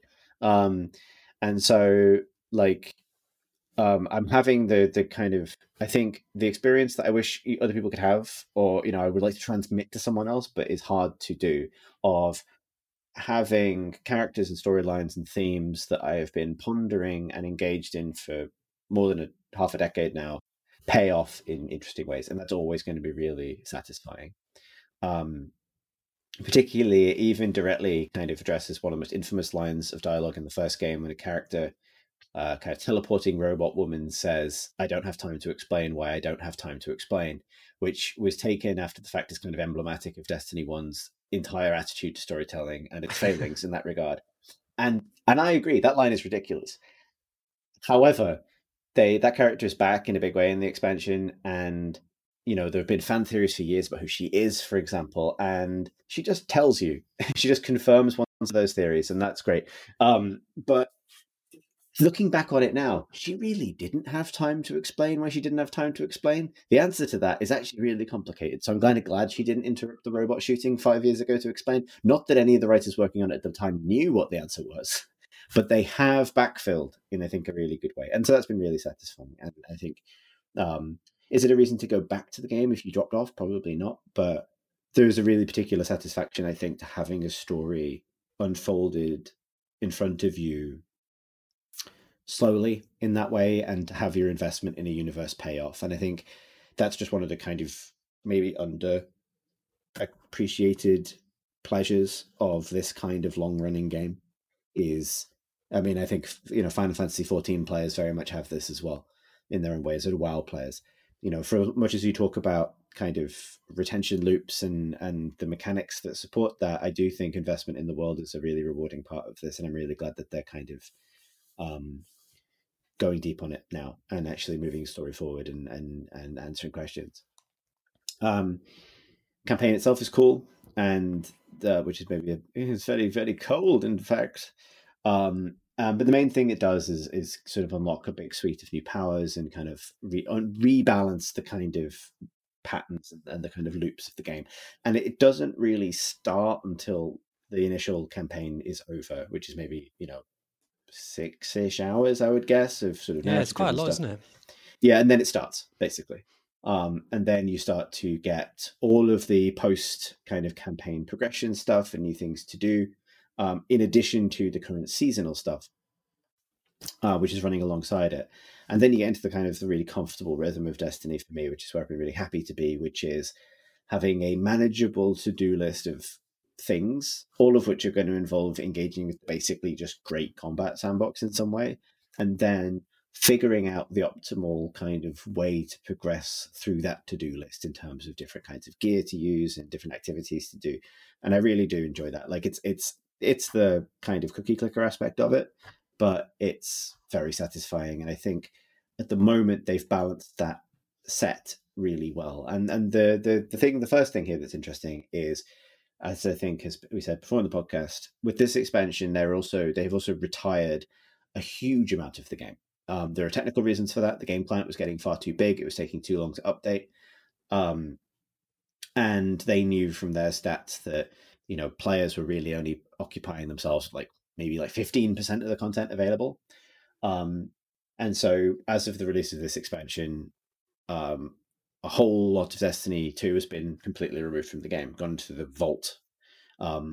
Something a zone has come back from Destiny 1 and there's a new planet, but otherwise the game is a lot smaller. It's also lost all of the various seasonal updates and new mechanics and progression systems and quests and all of the stuff that was added basically in the first 2 years. And that's a big deal because it means there's a lot less content. There's a new player experience, but I think that's probably ultimately for the best. There's part of me that when I first started playing it, I did find myself suddenly verklempt for areas that I used to go to, because part of an MMO is going back to an area that might not be relevant to you from a progression point of view, but just going I remember this. I remember wandering around here and enjoying the nostalgia. Not being able to do that hurts a bit, but it's I think it's a trade-off worth making, particularly because I know for a fact from friends who've gotten back into the game in the last 6 months that it was in a really overwhelming place with the amount of stuff to do, and they've reined that in.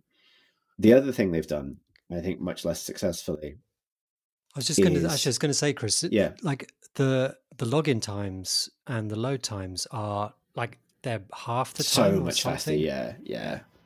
Yeah, definitely. And it's half the size on disk as well. There are these practical, direct kind of benefits from it. It appears. Yeah, right. They just sort of shaved half the game off, basically. I mean, they literally lost half the content, but and that means there's some weird things, like the base campaign that launched with Destiny 2, which was a pretty substantial shooter campaign in its own right, just can't be played. It just doesn't exist. You cannot play it now.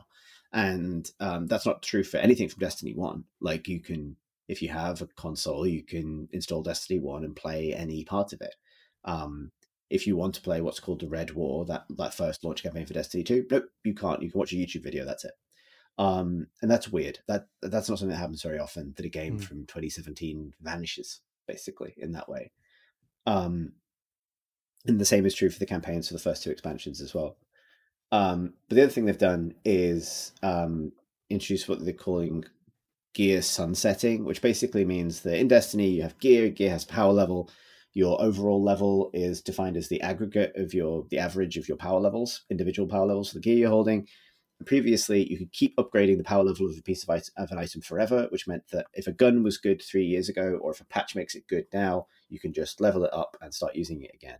They've introduced this cap, which means that guns will basically eventually get to a point where they can't be upgraded any further, which means they kind of drop out of usability from certain activities. And this is a way to keep things balanced so that in a loop game, ostensibly the loot pool refreshes itself over time rather than having to get broader and broader and broader. And that usually means that you have to make new things much more powerful than the old things for people to want to look at them. And this has been interesting because if I look at my day-to-day experience of the game over the last 2 weeks, this is a net positive. It's it feels a lot better. Like PvP feels better. I'm using more interesting weapons. I'm getting out of the same old loops. It's nice to shake things up, etc. There are some really glaring errors they've made. I think they were too aggressive with this, and in doing so, they have invalidated. They've actually made all of the loot from the 2 previous expansions, which are still premium paid expansions. They've made all of the drops from those 2 expansions completely irrelevant, which is a bit of a mistake, because that's, you could buy the previous expansion, play it, and then realize you literally cannot use the gear that it drops. That stuff needs adjusting. But what I thought was interesting about this, and maybe can prompt a broader chat, is they asked the players, they said, well, I mean, I think there's lots of sides to this and can't possibly articulate all of it. But the basic level of it is there was an understanding that something needed to be done to rein in kind of, the breadth of the loot pool and make loot interesting again.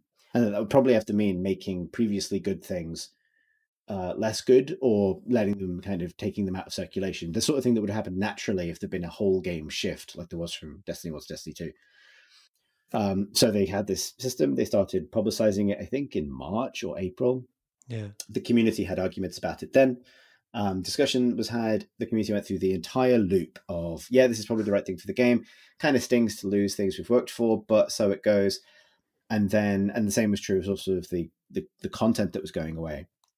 And then day 1 of the expansion rolls around, and the thing that they said would happen 6 months ago happens, and everyone loses their mind anyway. Because the universal thing about this, I think, and the very human thing about this, is it's one thing to say, you should take away some of my stuff for my own good, really, because I'm bored and I haven't had something to collect for a long time and I want a goal to chase. So remove my really overpowered weapons, please, so I can chase them again. And then the next day to go, where the fuck did my guns go? And I wonder if there's basically no good way of achieving. I think they did make mistakes with the implementation, but sometimes I think those mistakes basically just add fuel to the fire of the whole system as a mistake. And I don't think that's necessarily the case. Go on, sorry. Yeah, it seemed to me that like the day 1 problem, like the real issue was that a lot of the drops were these trash weapons that you couldn't really invest yourself in. There was no point collecting them, and their old stuff. Like the number of new things that just seemed to be in Beyond Light were very, very was quite small. However, as the new season has kicked in, and as things like the new raid has opened up, actually the loot pool has I think I'm right in saying that it's increased in size. They also, it has. It's increased quite a bit, and they also in a patch last week reinserted a bunch of stuff into the loot pool to kind of expand it further. Right. Stuff from previous seasons. So I think they acknowledged the error in some ways. I think they were a bit too aggressive in the kind of clean slate approach. But it was just interesting to me that that I think with something like this, when you're kind of having to take something away from a player base, almost every detail of that implementation matters. And what was interesting, I think, is how that ran up against exactly what you've mentioned, which is the plan was always for this sort of expansion to unfold itself over the course of a couple of weeks. Yeah, and I was thinking, just chill out, everybody, chill out. Like you do remember, like Forsaken was a bit like this as well. Like this, actually, probably saying it wrong. As soon as they went into the season mode, it became like Shadowkeep a bit like time. this. Forsaken, that's the Forsaken one, wasn't, because the other thing here is, the game's also managing this weird transition from a massive AAA game supported by Activision to being effectively a very big indie game in a weird way, because Bungie's on their own now. And, Forsaken, for example, was produced with the support of, I think, 1 or 2 other studios, as were the other kind of Activision era Destiny things. And it's just kind of an interesting thing to because player expectations are what they are. And if there's a rule, it's you cannot ask players to be patient or to understand why things have to be a certain way. And it was sort of watching, I felt for them a bit watching the subreddit completely melt down. And if you go there now, 3 weeks, 2.5 weeks later, it's chill. People calm down. People are enjoying the new stuff, and it's all and they must have known that there was a plan. There was something in the pipe. They did make some fairly dramatic adjustments in the last couple of weeks, I think, in response to the most fervent criticism, but it's Did a real did you storm read to weather. the week note that came out last week? Yes. It was very long, and in the last few paragraphs, it said this one has been. I'll be honest, this one has been really hard to write. But I did wonder, how much of this did you write beforehand? Because you knew a lot of this, players being what they So are. yeah, I think this is the thing I find really fascinating about Bungie in this game is I think there are areas where they have a confident idea of what's right and they go ahead with it, and then they make tweaks and adjustments in response to feedback. But there is I don't know what you would call it. The word I want to reach for is arrogant, but there's a very single-minded streak in Destiny's design sometimes where you can feel out the areas which are kind of squashy, where the players get a say. We often do with the combat sandbox where it's like, the new power set is all about freezing. Players didn't like being frozen for 4 seconds in Crucible, so they reduced it to a second and a half, which sounds significant, but it's actually not, for reasons I could ramble about if you ask me about it, Alex. But like, it's not a big deal. It's a big deal on paper that makes almost no difference in some ways in the game. Oh, And cool. and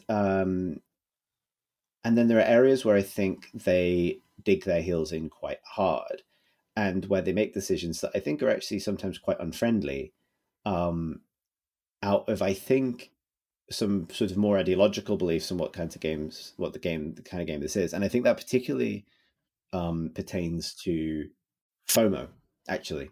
I think I may have said this before, but I think the only thing I really disagree with in their current strategy, and the other thing I would talk about, is what is good and what is bad FOMO when it comes to creating an experience that is both a multiplayer experience, but also kind of like a single player pursuit in an honest way, for a lot of players. And there's something that happened over the weekend that I think is a really interesting negotiation of this. So over the weekend, the new raid came out. Raids, when Destiny first got them, were like almost like the secret heart of the game. And then that design methodology ended up kind of expanding out to encompass everything else. But crucially, in Destiny 1, raids were kind of an aside. They weren't put on the critical path. They had a lot of kind of like interesting narrative implications for people who wanted to dig for them, but they were explicitly the preserve of the most invested players, both from a mechanical point of view and from a kind of narrative interest point of view. More recently, but specifically, particularly in this expansion, the raid is very much on the critical path of the story. And it, in fact, kind of in a way acts as the real finale. However, they also acknowledge that most players aren't going to be able to do it straight away. This is very hard, and they require a coordinated team of 6 people, so it's tough to arrange that. And they also arrange this like weekend spanning esports style world first attempt. When the raid launches, it launches in like a competition rule set where all your favorite streamers are online, kind of like racing to be the first in the world to beat it, and there are prizes involved, and it's this big competition. And then when it was beaten the first time, the whole world state moves forward. The first completion of the raid changes the world and moves the story forward. And this is a really weird thing because, as far as the game is concerned, having played since Destiny 1, there are even dialogue lines to acknowledge this. I'm the big hero of everything in Destiny. Me, Chris, and you, Alex, are also this in your own pocket dimension. But you know what I mean? Like, I did everything important ever, except when I logged on Sunday morning and I got a cutscene saying some other people have done something and now the world's moved forward, and we'll just kind of spoil that for you. Like, I previously used to play the raids and going blind, and I want the reveals to be reveals. I haven't even looked at videos of the raid, and I know what is revealed in it, what happens in it, because the game tells me. And I think this is a really weird thing of, they want those moments that the community then owns, of like the classic example of this in WoW is the Gates of Ahn'Qiraj, where a very small number of people get to do something, get to pull a big lever on behalf of the rest of the player base, and that becomes this kind of collective memory. But personally, I kind of think that sucks. And I think players should always be given the freedom to put themselves at the center of the narrative and for it to be their story if they wish to do so. But what I find myself thinking about is, I think a changing relationship, and this is the thing that brings it beyond Destiny, between how how maybe I expect to consume a game, particularly a game like Destiny, which had this mixed relationship, but whether it's about me or whether it's about the community. Where like I want to do that when I go and do the raid with my friends, or when you join us, Alex, or whatever. I want to feel like I'm the one who pulled that lever. Versus, I think, a more modern acknowledgement that most games are experienced vicariously. And for the players, for the people who happily stopped playing Destiny on Saturday night to watch streamers beat the raid instead, logging back in to find that acknowledged in the game would be satisfying. And that sort of aspirational or vicarious play role that influencers play, having a kind of direct say in the game, is kind of off-putting to me and makes me feel like, I've missed my chance to be the hero of the story or whatever. But actually is probably a fairly smart acknowledgement of how a younger audience is actually expecting to consume a lot of this stuff. And therefore quite a clever reuse of what would otherwise be quite niche content. Yeah, I mean, don't forget, like that when Vault of Glass, that first Destiny 1 raid came out, 2013? No, 2014. 2014. Like, that's streaming is now just the norm. So as you say, that was of an old world, and I think we are in a new one. I mean, I like the fact that it's made new things happen, and I like the feeling that it's as a result of what players have done. I think that it gives it a sense of reactivity for me. That it's sort of that it's not just somebody. That the data's come around and it's happened, which is actually really what's happened. But the fact that the players did it, then it's just funny because because I think that dynamic was probably more punchy when it was what was the one Last Wish was the first one that they did this with. Oh yeah, that was when the whole of that whole zone changed, didn't it? At that point, which was much more evident actually. Yes, I think for me, like in the subsequent couple of days, and enjoying the new stuff they've added and all the rest of it, I kind of come around to it. However, I really can't deny how much I hated having to watch a cutscene that spoiled the raid to get into the game after it had been solved by somebody else. Like, there is no need for a cutscene. That's the well. This is the tension between wanting the world to move forward when any player does something versus leaving it in the hands of individual players to say when they want that stuff. That, like, because I felt I was bummed out about it, and it made me like, I went through like I went through the FOMO stuff of thinking, man, should I, because I know this bums me out, should I plan that next time this rolls around, I will make sure that I'm one of the people who's ready with a raid team when the raid comes out? Because the reason I'm not like that is because I play Destiny with my friends, and my friends progress towards the power requirements at different rates, and it's probably going to be January, I reckon, before our group, Alex, is kind of all in a position to do the raid. Yeah. And so, and I don't like, and that's an uncomfortable feeling. The uncomfortable feeling of like, do I need different friends in order to not feel bad? Don't you dare, Chris. No, but like, exactly, right? Like, we made this commitment that we were all going to go do the raid together, but we also made the commitment that we're all chill about it. And we're not going to kind of, there's not going to be any expectation that people grind or kind of overinvest more than they want to in the game in order to get to that position. What is the light level you need? 1230. Oh, okay.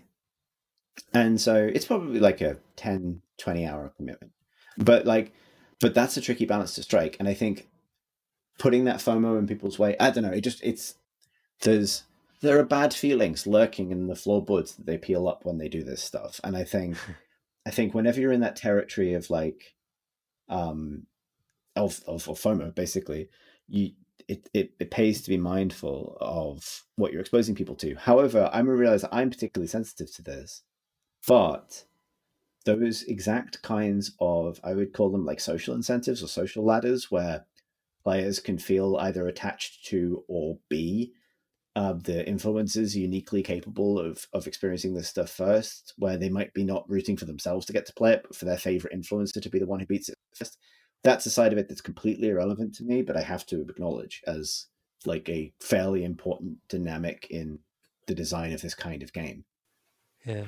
And it's interesting where it fights, I think, my personal enjoyment of it. That said, I'm really enjoying the new stuff, and I've kind of now, I think, made my peace with the fact that, yeah, I had some stuff in the raid spoiled, but I'll still do it eventually, and I'll probably have fun with it.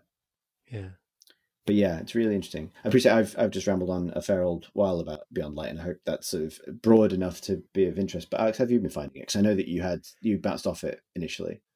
No, I wasn't really bounced off. I mean, I had a few little niggly bits and pieces. I think that the stasis powers they're cool to use, but there are some bosses that use them in the campaign, and I was grumbling to you, Chris, about the feeling it has of being frozen, like because the status powers literally freeze you if you've been caught in one of the particular powers for long enough. I mean, there are lots of ways you can mitigate it or escape from it and that kind of thing, but I was not enjoying getting caught by a power which stopped me from being able to do stuff. And I've kind of gotten used to it now. I know what to look for. There was a learning process there.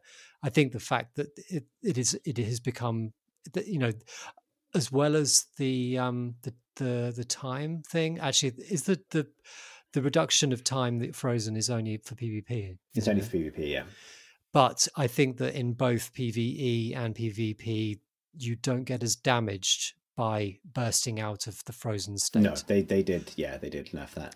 And that really helps because it means you actually have an incentive to try to break free, which you do by learning a particular kind of press and then hold button kind of routine. Yeah, it's your which is not particularly well kind of taught. So that was the one thing really I've been really enjoying. I think that Europa, the new location, is fucking lovely. Really, loads of places to explore. Huge, grandiose, frozen environments. I really like the weather system in it. I think it's fucking great. So the weather system will you'll go from brilliant sunshine to an ice storm in the space of a few minutes, and the ice storm you cannot see very far at all, and it means that the environments take a completely different character. The enemies have glowing eyes. You can see their eyes glowing in the distance, which is really nice. Like it quite apart from the practical element of being able to see the thing that you're meant to be shooting, it's just also very visually cool. I think that stuff is just marvelous. Yeah, it really is nice. I appreciate that. I can't wait into the big macro stuff, but yeah, like they are so good at building worlds that remain kind of interesting to explore. Like they open up a big poking new around area. Braytech Industries, like finding these piles of dead robots. Like, I'm not that into the story, but even I was going, robots. Well, that's the emotion and it wants you to Vex. have, and that is an emotion. Yeah. Oh, robots. Yeah. Some of the new areas they've had, like, and just since the raid launch, have been really, really lovely as well. They're very good at that very specific thing, and the new season stuff is fun as well. Yeah, the hunting thing is cool. Like it feels that there's shitloads to do. Actually, for all that's been taken out, I have not wanted for a moment. I haven't, I enjoy playing Gambit, and there are lots of reasons in my to-do list to play Gambit. I haven't put any time into it at all as my secondary pursuit. I've just been rushing through the campaign. It's felt like rushing through the campaign, but I know that I'm way slower than everybody else in our group. Have you finished the campaign? Yep. I finished all weekend. There's a lot to do after that. But I would say like the new the gun that you get at the end of it. Actually, I don't know whether this is a special edition version. But anyway, there's a special pulse rifle called No Time to Explain, which I really like as well. Yeah, that's got a great.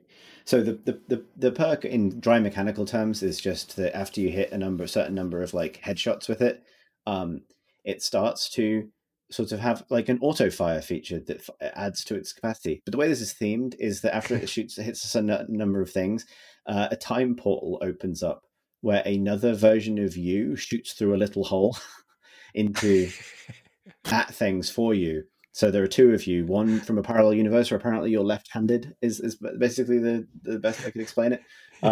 Like mirror you, starts shooting things for you, and it does feel great. My favorite kill in PvP was getting completely frozen by a supering warlock. So basically an ice wizard froze me, and the little time portal on my gun killed him before he could kill me. Well, you were frozen. Well, Nice. I was completely frozen, and I clipped that shit. Mum got that camera. That felt good. But yeah, it's I love that nonsense. It's extremely, extremely good. Yeah. I sort of without trying to drag the conversation back in time, but I didn't think you could do too many more things with the Destiny guns. Right. Like they've done all the things. The sliders have been slid, between rate of fire and whatever. But yeah, this was a nice little thing to explore. Also, I think we should close this off by explaining where this fits in the kind of Destiny narrative system. In that, while I think they're actually doing some meaningfully new things and they're storytelling in new ways and they're telling new stories, I would say that this story is so specifically and hilariously Granddad Still Got It that it's actually just that is literally the case in the story. But one of the things he has done is left a time machine on. So in a similar manner to when we were discussing Season of the Worthy, which I think is the last time was it Season of the Worthy? It was Season of Dawn was the last time we talked about, Alex. I think it was Dawn that you did the full reckoning. The full system, right. Well, the core story is very much I've left the time machine on, Granddad Still Got It, to an extent. However, you might be noticing the absence of one of Destiny's core narrative pillars. But I can say that luckily for us, the plot of the season, which is a separate story that runs alongside, is actually and literally a skeleton's auntie knows what you did and has come to tell your dad about it. And so all the beats have been hit with even some new narrative material sprinkled in, but that stuff is just entirely the plot of Frozen, so it's fine.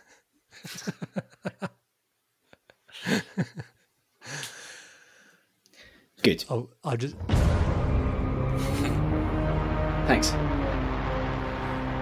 What a good wow. Shall we do questions from questions, or would you like to talk about Destiny for some longer? Oh, you spoil us. Go on then, Alex. Play the womp. Let's do it. Let's talk about it for another hour. Don't actually do that. Oh, he's already. Oh God. Oh, that's unavoidable now. I've doomed us. If two consenting adults can't womp on about Destiny once or twice, 3 times, 4, 5 times a year, when can they do it? The answer is they just probably maybe next time.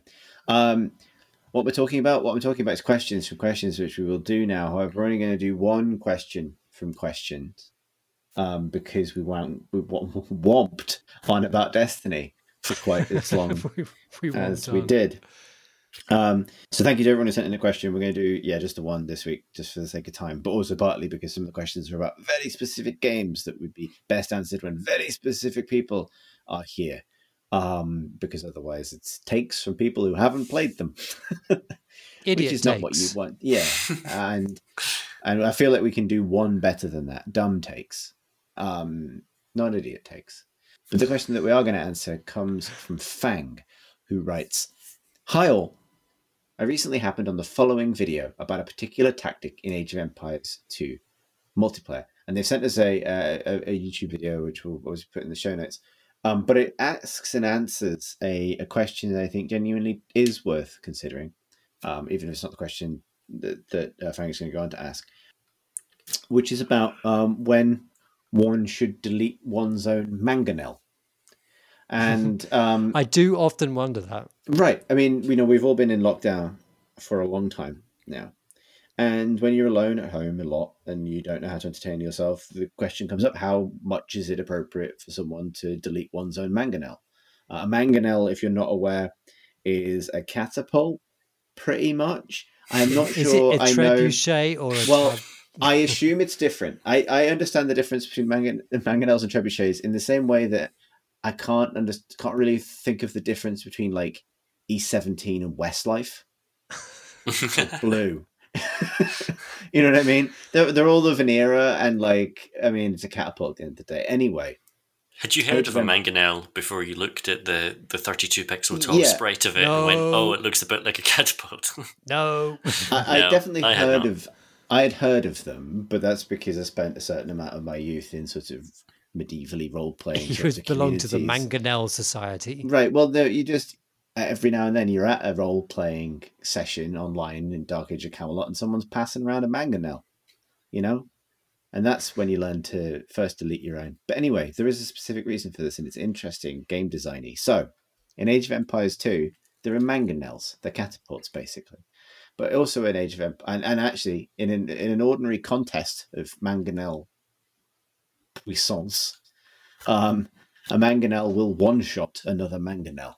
A mangonel spread projectile. I think they might be the shotguns of catapults. Don't quote me on that.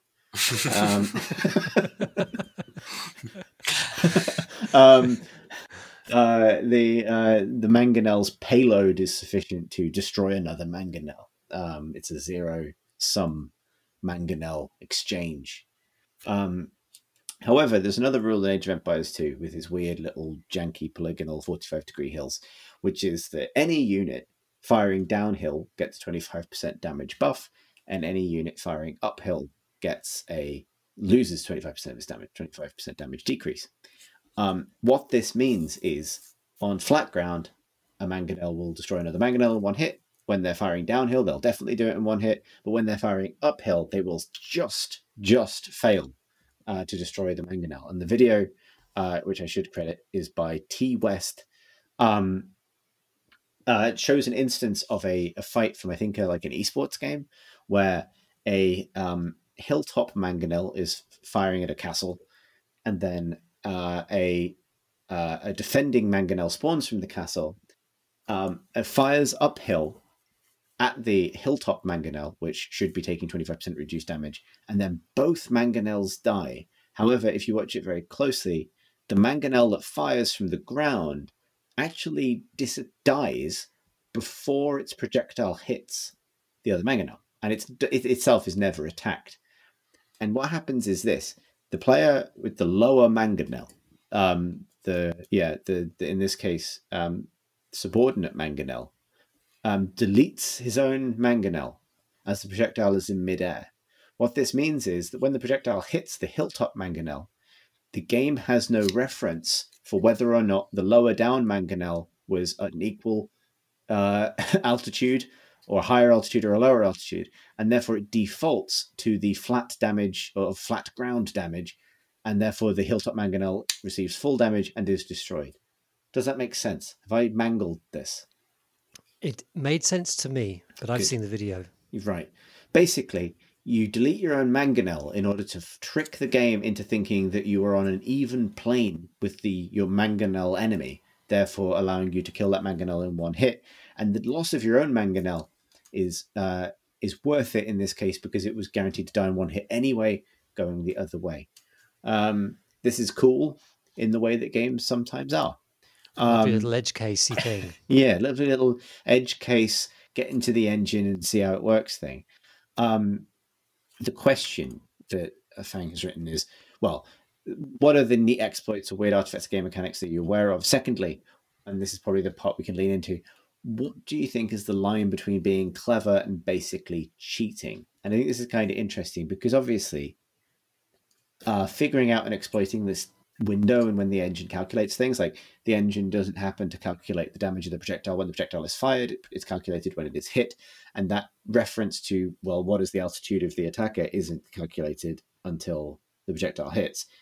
Is exploiting that timing cheating, or is it clever? Anyone? It feels to me that presumably, like, because it's Age of Empires, this has existed for a long time, like, and therefore designers have seen it and deemed it okay. It's a behavior that is not worth patching out. And that suggests to me that it's an interesting. It adds to the combat. I think, and that for me, I think that it's not cheating. It ain't bad if it adds to the experience. Like, it adds a little bit of strategy. It adds a little thing. Like the fact is that the person did lose. They would have lost their mangonel either way. But yeah, I So think that if it adds, yeah, it's Alex, cool. you're saying that if it adds something to your experience, if it spices up Age of Empires 2 after a long relationship with that game, then just annihilate your own mangonel at your leisure. Exactly. Graham, how do you feel? See, I'm not sure. Like, Age of Empires 2 got an HD remaster sometime in the past year, which added tons of content, consolidated all the expansion packs, made it 4K compatible, added new custom modes on all this stuff. And from that, a new competitive scene has grown around the game, and it's become popular again in a way I don't think it really has been for 20 years. So I'm not sure that this is a thing that's been in the game for a long time that developers have decided to leave. It may be a thing that was in the base game that only the players have only discovered now because it's got that competitive scene now that it probably never had before, given that it was released in a time when networking wasn't that great. So, look, I'm not sure we can say that this is being condoned by the developers. At the same time, like, the developers have given you the tools to delete your own mangonel. So you are, in some way just using the systems provided to you. I think I would say it doesn't feel quite like cheating to me, but I think it's arguably unsportsmanlike. Like, there is, you are exploiting something unnatural about the systems. Like, there's no reason why that catapult projectile should forget from where it was fired. And it's not behavior. Like, the reason someone's making a video of this is that even people watching the game don't necessarily understand what has happened, and they're making this video because people haven't seen this being done before, because it's not expected behavior. So are you saying that Chris should give back that kill he made in Destiny when he was frozen, but his magical gun made a shot anyway? No, because I think, Alex, that was explained with time travel. Exactly. The mangonel. Right. Well, this is what I'm saying.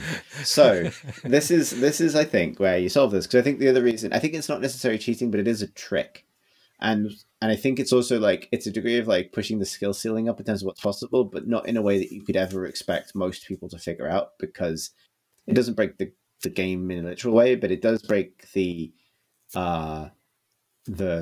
not fantasy, but like the sense of a simulation being supported by the mechanics. The mechanics are there to kind of roughly simulate that firing downhill is easier or something like that, and it's breaking that logic. And therefore, it's not a technique you could necessarily expect a player in isolation to discover that they need to learn, right? Because it's not embodied in the actual action of the game in some way. So what they need to do is they need to decide whether or not they want like mangonel destruction to be a feature rather than a bug, if they want it to be a mechanic that they enjoy or that they encourage, because it adds this extra level of twitch reaction speed and kind of potentially the possibility for clutch mangonel plays. And the other thing, the things that Gen Z go wild for on Twitch, right? Like, until you've seen a bunch of tweens lose their fucking minds because ninjas just deleted a mangonel, you don't understand what the next generation wants, I think. And and so if they choose that they don't want it, they want to give the kids what they want, and what the kids want is to see a mangonel die, but for a noble cause, then I think what they need to do is reframe this, retheme this, embrace it, and retheme it as a kind of mangonel sacrifice mechanic, right? Where we establish some logic that, like, well, after it dies, a mangonel exists as a ghost mangonel for, let's say, a whole second. And ghosts, as a universal rule, are considered to occupy a higher plane of existence and therefore do base damage to everything, right? Or knowing that it's the end of its life, the Mangonel puts itself into its throwing pod thing, and you get an extra bonus attack because The and Mangonel. the Mangonel throws itself. Yeah, can a Mangonel throw itself? Yes. Okay. The other thing you could establish is that a Mangonel always takes full damage from any attack immediately after it sees another Mangonel die, simply because they're naturally empathetic catapults. Yeah, the most pathetic catapult going. Yeah, exactly. Right, and like a cold, aloof trebuchet with its long arm and dead weight that it carries around everywhere, and able to feel, the Mangonel is an emotional catapult, and therefore seeing another Mangonel, even an enemy Mangonel, fall to bits, it briefly considers its own mortality, and that forces it to ironically die at the hands of that deadly payload. I mean, there are a lot of narrative justifications for I think this. what I'm saying is you could theme this, right? Like, it's also like the Mangonel has sacrificed itself. Or how about this? Even better. How about it's actually some kind of Mangonel grandfather paradox? They're the same Mangonel. They're the same Mangonel. That Mangonel, the Mangonel firing, will one day go on to father the father of the Mangonel it's firing at. When it destroys itself, prevents the other Mangonel from ever having existed. And then in order to correct the timeline, the Mangonel takes full damage.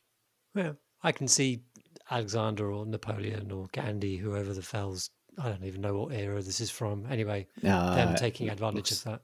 Looks like medieval. I don't know. One of them. Alexander, then. Yeah. I mean, there's lots of options. Is it cheating? Probably not.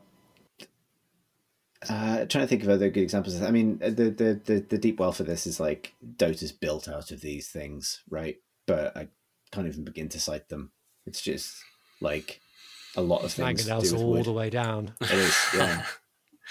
I guess the one I was thinking of is bunny hopping, which is a way of exploiting the strange way movement physics work in first-person games. And a lot of games patched it out and changed the way that movement worked in order to stop it. And other games, including some competitive games, were just like, no, that's just like, that's part of the skill of the game now, and that's increased our skill ceiling. So if you can do the bunny hopping, then fair play to you. And the abstraction just becomes the expected. It's just action. These terrorists and counter-terrorists are having a wonderful day. They just received some great news. Just skipping along. There's over 4,000 people watching Age of Empires 2 on Twitch right now. Twice as many than are watching Hades. Twice as many than are watching the new Hyrule Warriors Zelda game. It's pretty good. Pretty good for a 20-something-year-old game. You know, watching this makes me want to play Age of Empires 2. And I'm not even a cool teen. You could stream it. You could be a cool teen still. You could become a VTuber. Then no one would know what age you were. Welcome to my Age of Empires VTube. And it's like my persona is just like a Mangonel, but with anime cat ears. You could have a little tiramisu emote. And it's called Nyangonel. There we go. There it is. Oh, you can't not do it now. I can.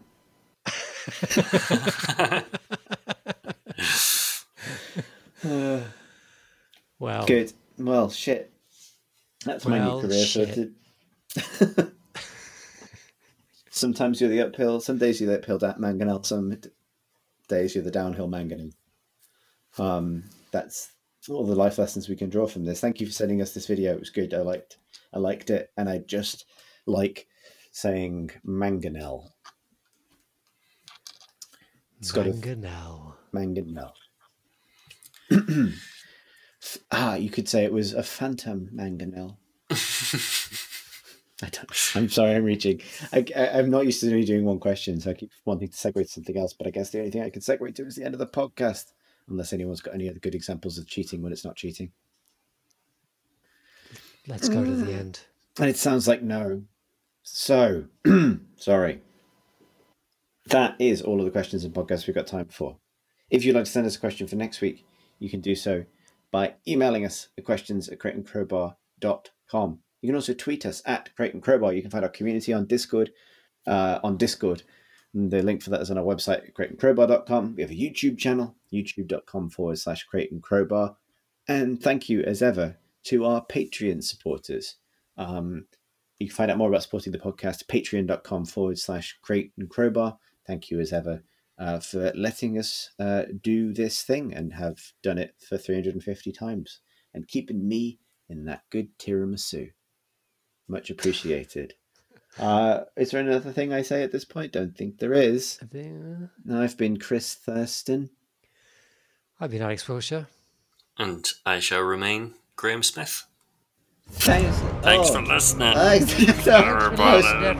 Thanks for listening, everybody. I was surprised by the womp. See, I was expecting it. You're wiser than me in this and many other ways.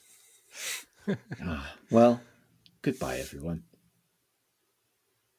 Goodbye.